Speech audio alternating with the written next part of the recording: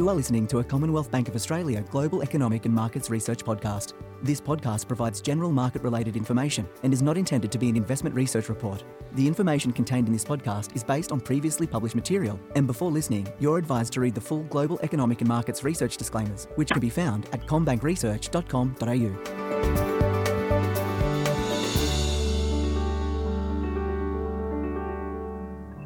Welcome to the Global Economic and Markets Research Podcast. My name is Belinda Allen and I'm a Senior Economist here at CommBank, and today I'm joined by our Chief Economist, Stephen Halmerick. Stephen, nice to have you on again. Thanks, Belinda. Very good to be with you. Now, you're actually backing up. You were our last guest on our podcast where we talked about the Household Spending Intention series, but we're back on a different topic today, talking about the Reserve Bank of Australia, and a topic that comes up for me every couple of years. It's inflation targeting regime. So there's been a lot of media reports, and both the International Monetary Fund and the OECD have come out and suggested it's time for a review into the RBA's inflation targeting regime. Why do you think this keeps coming up? Well, the IMF and the OECD, as you say, have both suggested it's time for a review, and they've said, well, there's actually lots of other central banks who've done reviews, the US Fed, the European Central Bank, for example. And, Australia is not immune from the fact that, the world's changed a lot since we first got our inflation target. Yep. And so, maybe now is time for a review. Now, also, I guess we should point out that not only calls for a review into inflation targeting happens from time to time, other central banks have done it, but there's also been a lot of change to the RBA's policy tools as well over that period of time. Yes, exactly right. And, the Reserve Bank effectively started talking about the current inflation target, which is 2 to 3%, in 1992. Yeah. When Bernie Fraser was governor, and I was just a few years into my career as an economist. So it's been 30 years, and, at that time, really the Reserve Bank just used interest rates. They moved the cash rate target up and down to try and affect their outlook for inflation in the economy.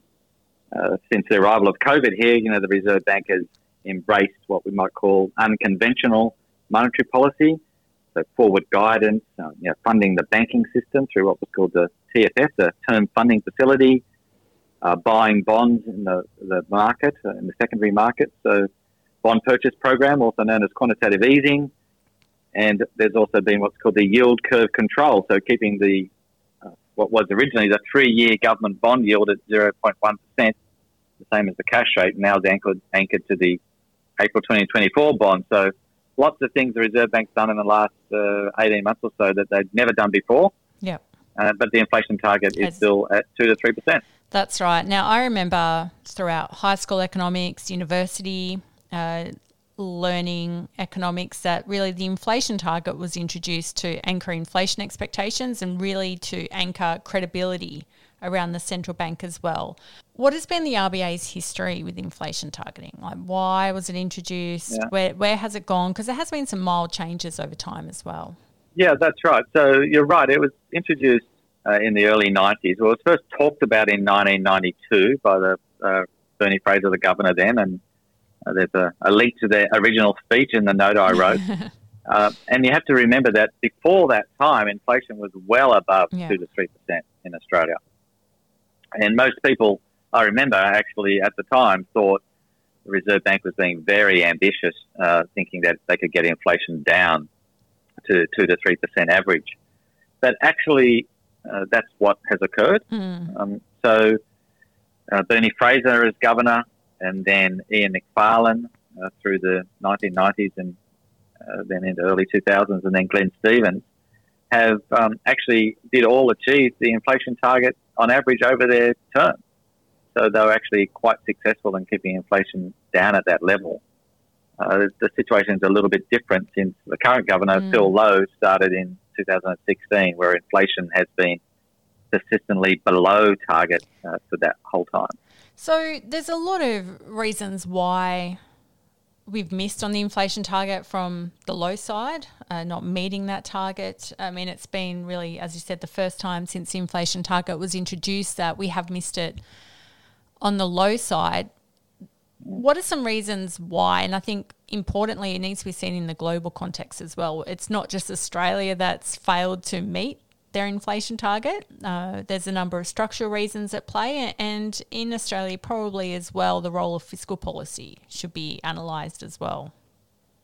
Yes, that's exactly right. That's what we talked about in the note is that globally inflation's been below most major central bank targets, certainly up to the COVID-19 period. The what we call the neutral interest rate has collapsed over that time. Fiscal policy in Australia was held very tight. Yeah. So the budget, the aim of the budget was to get back to surplus. So, maybe that was a good objective, get back to surplus, pay off debt. But that tight fiscal policy certainly had an impact on inflation in Australia as well. So monetary policy maybe wasn't as easy enough to offset that tight fiscal policy.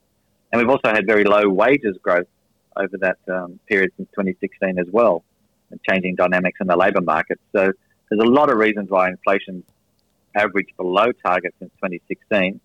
Some of it relates to monetary policy, but I think most of it relates to factors external from Australian monetary policy. Yeah, there's a lot of structural factors at play. I think, the Governor of the Reserve Bank of Australia, Philip Lowe, has talked about structural changes in the labour market, the fact that we're now competing globally for labour, and that's really driven down the price of labour, the ageing population, the savings investment imbalance that really has been a big part of the global economy over the past decade or so, has certainly factored in. So I guess that leads to the question of, should there be a review into the inflation target like the IMF and the OECD are calling for?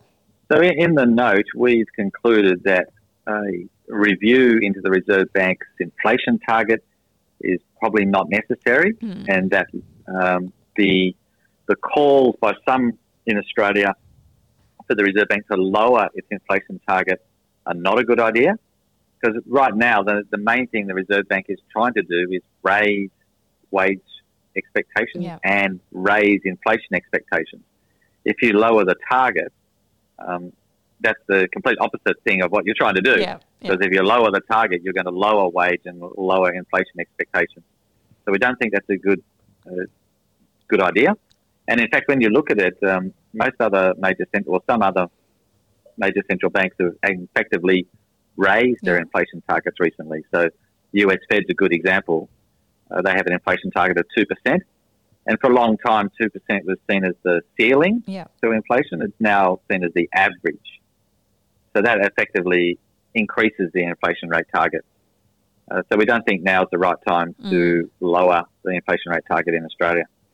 And in fact, Governor Lowe appeared on a panel just a few days ago, once again in a staunch defence of the inflation target, and just saying that if you change it once, then people may start to think that you'll change it again if you don't meet it. So really having that credibility in place and the flexibility around that inflation target is incredibly important.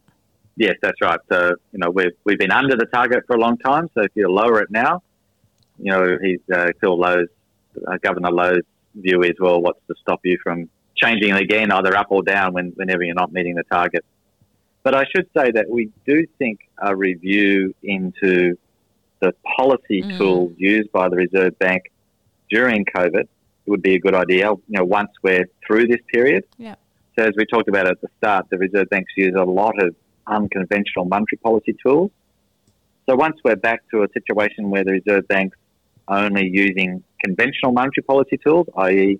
just interest rates, we think that would be a good opportunity to review the effectiveness of all those unconventional monetary policy tools, because there's a high probability that next time the economy runs into a problem or we go into recession again, those unconventional monetary policy tools will need to be used again. So it'd be a good idea to do a review into how effective they were, their implementation, their effectiveness, their efficacy, etc. So that's something we think should happen over the next few years. And probably a good time for that will be when Governor Lowe's term is up, which is in a couple of years now. So that will be interesting to watch. And I think, as you said, this space will be increasingly interesting to watch because there are some signs of inflation rising globally. We actually get inflation data out here in Australia on the 27th of October. So that will once again, I think, bring this all back into focus. Stephen, it's been great to have you on today. Appreciate the discussion around inflation targeting. Thanks, Belinda. My pleasure. Now, you can read Stephen Halmerich's Vantage Point report, which was published on the 20th October 2021, and it was titled RBA Reviews Stay Frosty on CommBankResearch.com.au.